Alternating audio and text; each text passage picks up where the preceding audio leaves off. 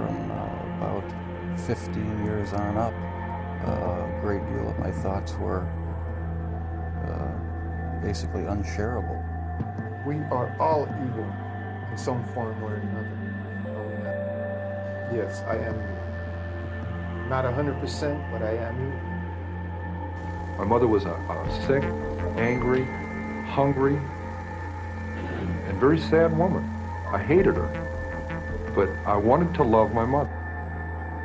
This is Serial Killing, a podcast. Hello again, and welcome to Serial Killing, a podcast, where we sometimes veer off the serial killer path to delve into other topics within our beloved true crime community. Special thanks to my patrons who voted for this episode. Thank you so much. You are truly appreciated. And for anyone else, please feel free to join my patrons so that you can vote on who will be covered next or get early access to the podcasts. Like, share, and subscribe. It might just help our little community grow. So today's podcast was voted for by patrons and will be on the pedophile cannibal puppeteer Ronald William Brown. This one is coming with a major disclaimer because this guy was no joke. There are transcripts of conversations that he had with others through online chats about children and what he wanted to do with them that are extremely disturbing. And usually I would never read those aloud because I find them beyond disgusting, but I think I should probably read at least some of them to you because I want you to get just how sick this man really was in his mind. So here is your disclaimer. You can sit this one out, no worries at all. Okay, let's get started. Ronald William Brown was born on July 11th, 1955 in Alabama.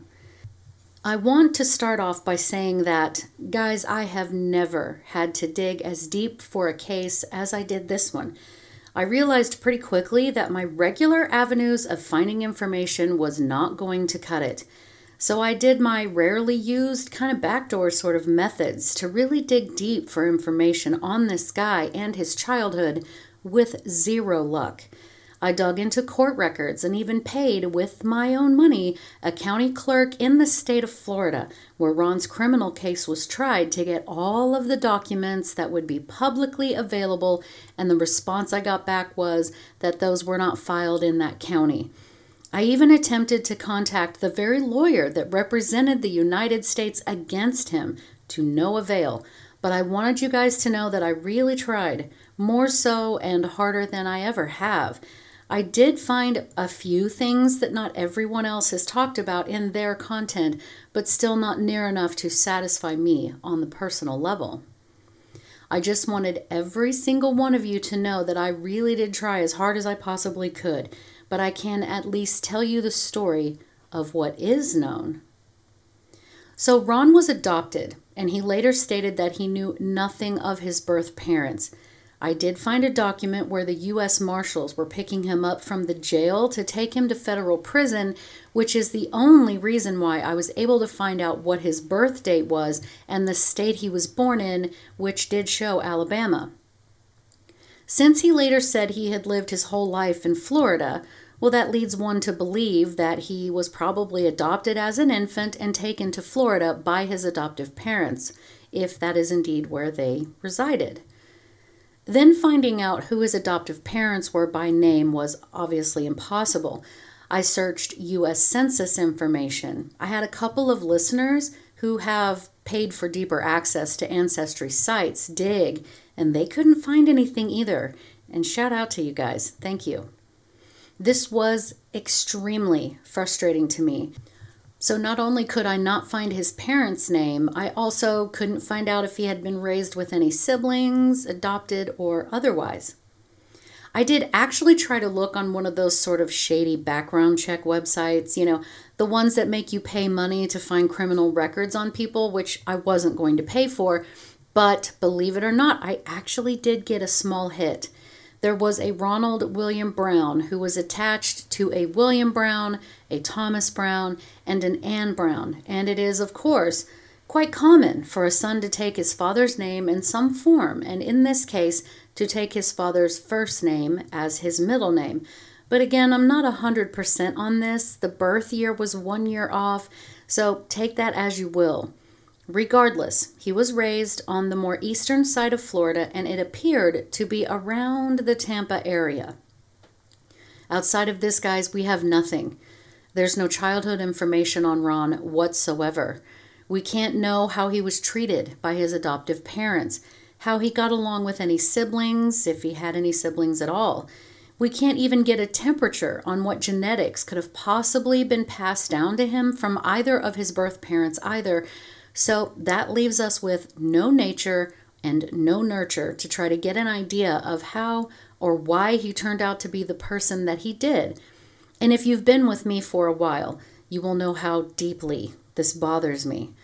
Usually, if I can tell that a case is not going to have near enough information to give you guys at least a generic full picture, I will move on to a different case. But there was just something about this one that I could not let go of. How does a person, even adopted, just have nothing out there? I'm quite certain that he didn't just appear on the earth, adopted, and then show up to take 2 years of college. I couldn't find out anything about his school years, his peers, teachers, any information from anyone that knew him in any capacity before he was college age. So if you are listening to this and you happen to know anything about this man prior to his mid-20s, please, for my own sanity, reach out and tell me what you know. If it needs to be anonymous, clearly, I will keep it that way. So the very beginning of his life that I was able to find is that he went to college for 2 years. But which college? I don't know. And what he studied is also a mystery, but possibly ventriloquism or puppetry, because that would be his profession for the rest of his life. Now, Ron would later admit on a still active website called cutedeadguys.net that he had, since his youth, but who knows how young, a strong interest in necrophilia. And for those that might, just by chance, not know, or my international listeners who aren't familiar with the term, necrophilia is an abnormal sexual attraction to or performing sexual acts involving dead human bodies. So in 1978, at 23 years old, he began journaling where he recorded his day-to-day activities, which also included writings about his obsession with various young boys throughout the years. It was never stated plainly, but what was rather heavily hinted at was that Ron was gay and he never married. He had 0 criminal history and had always been employed. There were also no signs of any drug or alcohol abuse. Court documents would state this as fact. Where the story truly begins is in the mid-1980s. The now late 20s or very early 30s, Ron became a major cast member on a Christian local television show called Joy Junction out of Florida, broadcasted on the Christian television network in front of a live studio audience. He was a puppeteer and ventriloquist, and he wasn't particularly great at it, as he didn't seem to bother trying to not move his mouth too hard, but, the children did find him entertaining. The show itself was sort of something like the world-famous Sesame Street, but mixed with a children's game show to teach children about God and the Bible. Ron, whose character was known as the Professor, would come out with his puppet, a rather creepy-looking doll of a kid he called Marty. Together, the Professor and Marty would tell stories about various things to teach children lessons about morality. Here is a sample of one such story. The sound quality isn't great, but listen to the moral lesson Ron is teaching his very young audience. And when I got over there, I noticed that some of the kids were kind of giggling and laughing, and I wondered why they were doing that. Well, why were they doing it? Well, they said, Marty, come over here and take a look at our pictures. So I walked on over there and I took a look. And do you know what it was? What was it, Marty? Well, it was in Arizona, I'll tell you that right now. Ron, they were looking at some dirty pictures and they wanted me to look too. Well, Marty, what did you do? Well, I said, look, guys, I like you a lot, and I want to play with you, but I can't look at those pictures. I just can't do it. Well, what did they say, Marty? They said, oh, Marty, come on. Your parents are in the house. No one will see. Well, what did you say? I said, that may be true, but I know someone who will see, and that's God. That's right, Marty. You know, that kind of reminds me of a verse I'm thinking of in the Bible that's found in 2 Timothy 2:22. And it says that you should run away from anything that will give you evil thoughts. And as your companions, you should have friends who have pure and clean thoughts and will only give you good ideas. Well, you know what I decided to do? What's that, Marty? I decided to turn around and go right back home. Well, Marty, I'm real proud of you. Now, just how long this children's show went on is yet another mystery. Because of Ron and his crimes, there has been a renewed interest, and so far, about 18 episodes have been recovered or found. So perhaps Joy Junction ran for a year or two. I could be wrong. And then after, there is no information on Ron. None. Sources say he started a puppeteering company in 1992 and then later a website he called Puppets Plus that he ran where he advertised his services for birthday parties for small children, church functions, and traveled to do puppet shows at malls, other churches, and elementary schools. He even offered workshops to teach children how to do puppeteering. And it must have been somewhat lucrative because he was at least able to support himself. It was later found that, in 1993, 38-year-old Ron began writing in his journals that he had become obsessed with one boy in particular who attended Dunedin Middle School, I believe it's pronounced, and he admitted that he would repeatedly drive past areas he knew this boy would be just so he would be able to see him. The journals went on to say that he also, quote, liked another boy, but, quote, got mad at him for losing interest in puppets. So fast forward to 1998, 5 years later, the now 43-year-old Ron was driving around in his car one day when he was pulled over by a police officer for just a small traffic violation.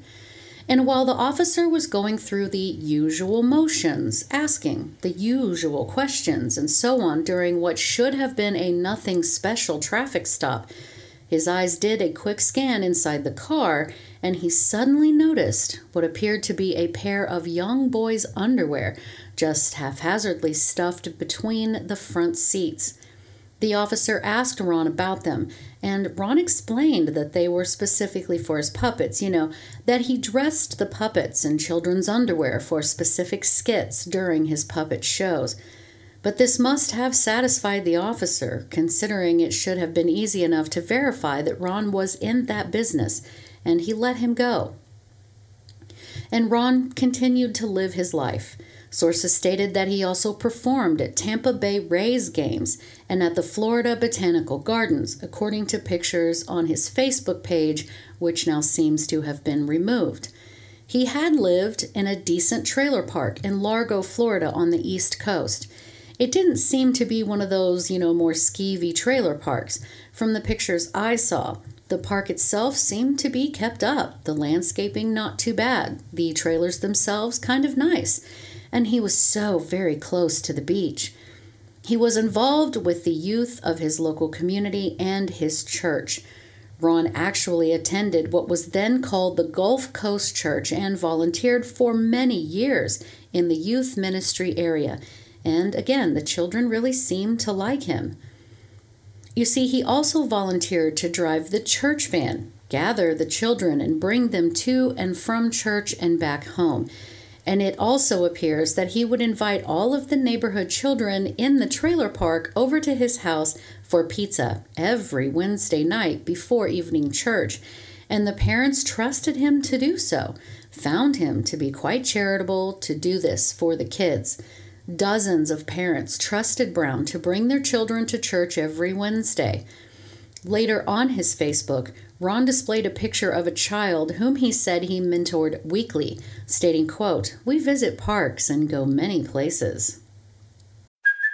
Hey, it's Kaylee Cuoco for Priceline. Ready to go to your happy place for a happy price? Well, why didn't you say so? Just download the Priceline app right now and save up to 60% on hotels. So whether it's Cousin Kevin's Kazoo Concert in Kansas City, go Kevin, or Becky's Bachelorette Bash in Bermuda, you never have to miss a trip ever again. So download the Priceline app today. Your savings are waiting. Go to your happy place for a happy price. Go to your happy price, Priceline.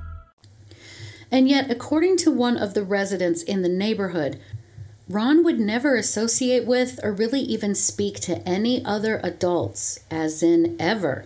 And as I said, as much as I searched, I couldn't find anyone who had made a statement regarding having seen Ron interacting with anyone other than children. Mostly it was said that the residents would watch as the children would gather at Ron's place, arriving on their bikes and skateboards, and wait for him to come home for the day. And it is important to point out that the children in the neighborhood themselves would later say that Ron had never abused them in any way. One of the children's grandmothers said she had felt completely comfortable sending her grandson with Ron in the church van because Ron was known as the, quote, cotton candy and snow cone man. He often handed out treats to neighborhood kids, and really most people would feel pretty good about a man who seemed to be good to children, who drove the church van full of kids to and from church, who didn't mind the neighborhood kids being around because at least they knew where their kids were. But side note, for me and my children personally, that would have flown over like a lead balloon. I would have been very suspicious of him based on him not interacting with adults and all, but, I digress. With what limited information we have, we get a very sort of cloudy, murky picture of an unassuming man who was quietly gay, at least didn't live out in the open that way, who didn't seem to have much of any personal life outside of his puppeteering, entertaining children, being involved in his church, and that's about it. If he had any friends, none came forward. Any family he had has also not come forward and said one word that I could ever find. He kept to himself, was quiet. I don't really know what else there is to say. So now we will have to sort of change tracks. I have to give you a little backstory to get you up to speed with Ron's crimes. Okay, now the United States Immigration and Customs Enforcement's Homeland Security Investigations created a team they called Operation Holitna. I think that's how it's pronounced. This group was gathered to investigate not only nationally within the United States, but also an international child sex abuse and pornography network. In 2009, Operation Holitna discovered an international child pornography network, starting with a man by the name of Robert DeDuca, a then 47-year-old man from Massachusetts who had mistakenly sent a federal agent a photograph of an abused 18-month-old toddler. Within only a couple of years, they had identified and arrested several men in this ring and identified literally hundreds of abused and exploited children. With every person they discovered and arrested, it would open yet another vein of information and names of individuals within this ring, names from countries across the globe and varying degrees of absolute depravity. The market for these abuses of children is indescribable, unimaginable, and even people like us who have heard some of the worst still can't really fathom just how bad it can be and how bad it is. And now we've come to the moment where I have to give you the big disclaimer again, okay? Though I do not and will not enjoy what I've made my job to describe to you, I am about to get into the really triggering stuff, okay? Guys, you've been warned. This is why I don't censor myself. This is why I don't use YouTube anymore. Okay, here we go. Operation Holitna also discovered that Robert from Massachusetts was in communication with a man in Kansas City, Kansas, the then 38-year-old Michael Arnett. Michael, as many other offenders himself, not only distributed child sexual abuse and pornographic content, which also included deceased children, but he produced some of the material himself. The authorities were able to identify his work due to identifying physical markers that showed it was being made in the Kansas City area. 2 of the photographs he took were of a naked 2-year-old boy in a roasting pan inside of an oven, one with the oven door open and one with the oven door shut. So in 2012, Michael was arrested and very quickly gave over 5 other men's names, one of which was Ronald William Brown. And really, a rather quick and simple forensic examination of Michael's computer produced chat logs he was having with Ron in 2011 under a few different usernames on the old Yahoo IM program. These 2 men were discussing, according to court documents, quote, extremely graphic kidnapping, sexually abusing, murdering, and eating of children, end quote. Those chat logs, the sections I could find, some of them I will read to you now. Again, brace yourselves. Michael, I have some pics of Linda and one of her friends shaving down a little toddler piglet they caught. Ron, how are you? Michael, good, you? Doing well. Michael, and C? Side note, C is the initial of a young boy from Ron's church that Ron had become obsessed with. Ron responded, sadly, he is doing well. I wish I had him tied and gagged in the closet. Michael, he would make a fine Easter feast. Ron, yes, his thighs and butt cheeks would be fantastic for Easter. Michael, I agree. You could be spending today parting him out, getting a pan ready for the butt and thighs. Ron, I would have time to do it today if only I had him. I would have been up all night enjoying him. Michael, I'm sure, telling him about what his last day as a boy would entail. Ron, I imagine his eyes would just about be ready to bug out. Michael, wet with tears, so scared and helpless. Ron, probably trembling, trying to imagine his body being cut up and eaten. Michael, thinking of how much it will hurt to be chopped up. Ron, I can assure him that he won't feel a thing because he will be dead by then. Maybe I can tell him he is a big boy now and will be able to take it. I could give him a choice on how he wants to go. Michael, that would be nice of you. Give him choices, all of which end in him being cut up and eaten. Ron, I could ask him how he wants each cut of his body to be done and then label it for him with a black marker. Michael, yum, nice idea. See how he reacts to that. Ron, yeah, maybe a dotted line around the base of his, I'm not saying that, with an arrow and label cut here. Michael, that would get him trembling knowing you were going to cut off his boy part. Ron, just having my fingers on it would terrify him. Michael, get a pair of scissors and put it between the blades, pinch it between them. He'll be terrified. Oh my God, that is enough of that conversation for me. Okay, so Ron discussed how he wanted an updated picture of the boy C because he liked to, quote, look at the meat when I am home too, end quote. Ron fantasized about having a picture of C in a bathing suit showing off his chest and, quote, tummy. Michael goes on to talk about how the little boy's meat will be cooked up in the morning once the main course is over. Days and days these men go on and on about abusing, cooking, and consuming children.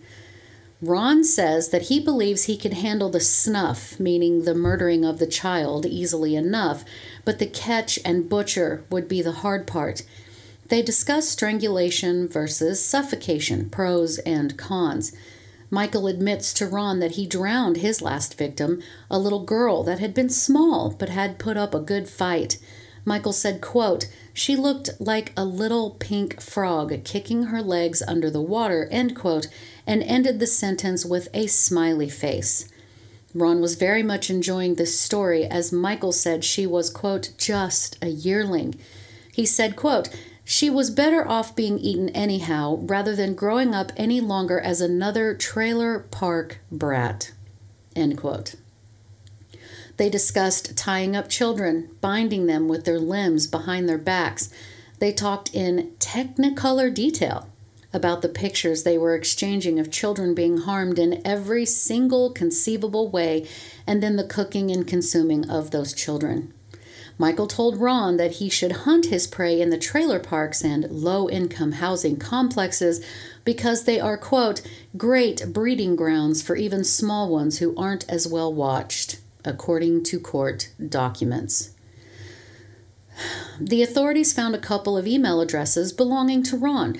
One was even listed in the 2011 through 2012 Pinellas County School District, listed as a puppetry speaker for grades K through 8. From there, it was nothing to find this physical address in Largo, Florida. More digging around found Ron's profile on the Necrophilia group site that I had mentioned before, where they found a post from him. He wrote, quote, I love them young and dead. I enjoy them fresh, but like to see them displayed in their casket too. End quote. On July 9, 2012, the United States Immigration and Customs Enforcement's Homeland Security Investigations team out of Tampa, Florida, obtained and executed a warrant for Ron's home. They also brought with them the Pinellas County Sheriff's Office as well as the Largo Police Department. They knocked on the door, but did force their way in and found Ron quickly enough and immediately removed him from the home, placed him on the ground, and put him in handcuffs. The authorities then seized all of his electronic devices, any removable storage drives, and searched the nooks, the crannies, everything. On his computer, he had images saved of children bound in extremely uncomfortable and pornographic poses. Some appeared to be deceased. In Ron's sock drawer, they found a CD with child porn on it, as well as a missing child poster. A missing child poster in his sock drawer.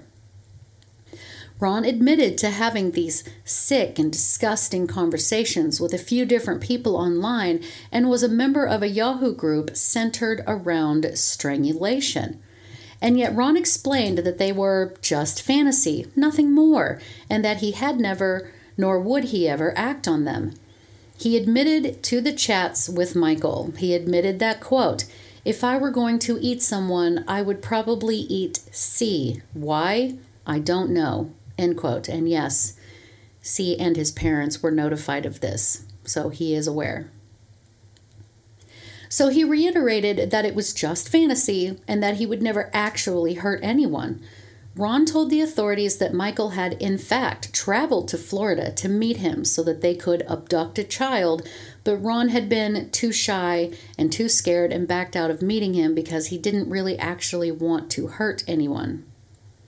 Ron also openly admitted to speaking with another individual in Germany, and that was who had sent him the bulk of his stash. When they asked him about the CD, he said that he had forgotten he had that and that he must have had that for years. Right, for years, guys. He said he wasn't really interested in the child porn images and was much more into the deceased children media and morgue photos. So in total, the raid that law enforcement conducted recovered over 200 child pornography images, over 100 photos of children tied up, gagged, and blindfolded, images of children who appeared to be dead, hundreds of images of a boy from his church who had died of a brain tumor, a missing child flyer, boys' underwear, a blow-up doll wearing children's clothing, and journals in which he revealed his sick infatuation and later resentment of various young boys. In 2013, Ronald William Brown was sentenced to 20 years in prison for child pornography and conspiracy to kidnap and murder a child. Thankfully, Operation Holitna has saved over 160 children and arrested 51 abusers all around the world as of 2021. Ron died on August 5th, 2020 in prison at the age of 65, or at least we have to assume that, because again, there is no information that I could find saying one way or another. I was unable to find what prison he spent the rest of his days in or what he died from. Now, as I've said several times, something about this story bothers me. The whole story is disgusting, but the fact that there is nothing on this man, no information about his upbringing, nothing about childhood experiences, familial or peer relationships, absolutely nothing, really just bothers me. So, here's what we can sort of expand upon, if you will. What are some causes of necrophilia? According to the National Library of Medicine, National Center for Biotechnology Information, quote, a review of 122 cases, 88 from the world literature and 34 unpublished cases, manifesting necrophilic acts or fantasies. They distinguish genuine necrophilia from pseudo-necrophilia and classify true necrophilia into 3 types: necrophilic homicide, quote, regular necrophilia, and necrophilic fantasy. Neither psychosis, mental retardation, or sadism appears to be inherent in necrophilia. The most common motive for necrophilia is possession of an unresisting and unrejecting partner. Think Dahmer. Necrophiles often choose occupations that put them in contact with corpses. Some necrophiles who had occupational access to corpses committed homicide nevertheless. Regular necrophilia refers to the sexually motivated abuse of corpses and is not considered as severe crime in many Western countries.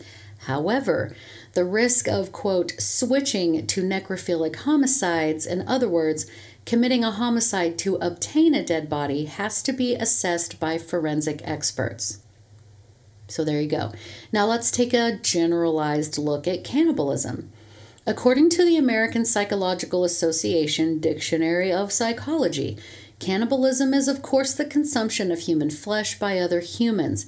It is a pathological urge to devour human flesh, occasionally observed in schizophrenia, which we have covered a couple of serial killers with that affliction, such as the Vampire of Sacramento, and similar mental disturbances such as Wendigo psychosis, which is a syndrome which is characterized by delusions of becoming possessed by a flesh-eating monster, aka the Wendigo, and is manifested in symptoms including depression, violence, a compulsive desire for human flesh, and sometimes actual cannibalism.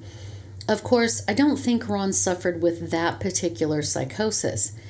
In classical psychoanalytic theory, cannibalistic impulses are associated with fixation at the oral biting phase of psychosexual development, which is the second phase of the oral stage of psychosexual development between roughly 8 to 18 months of life.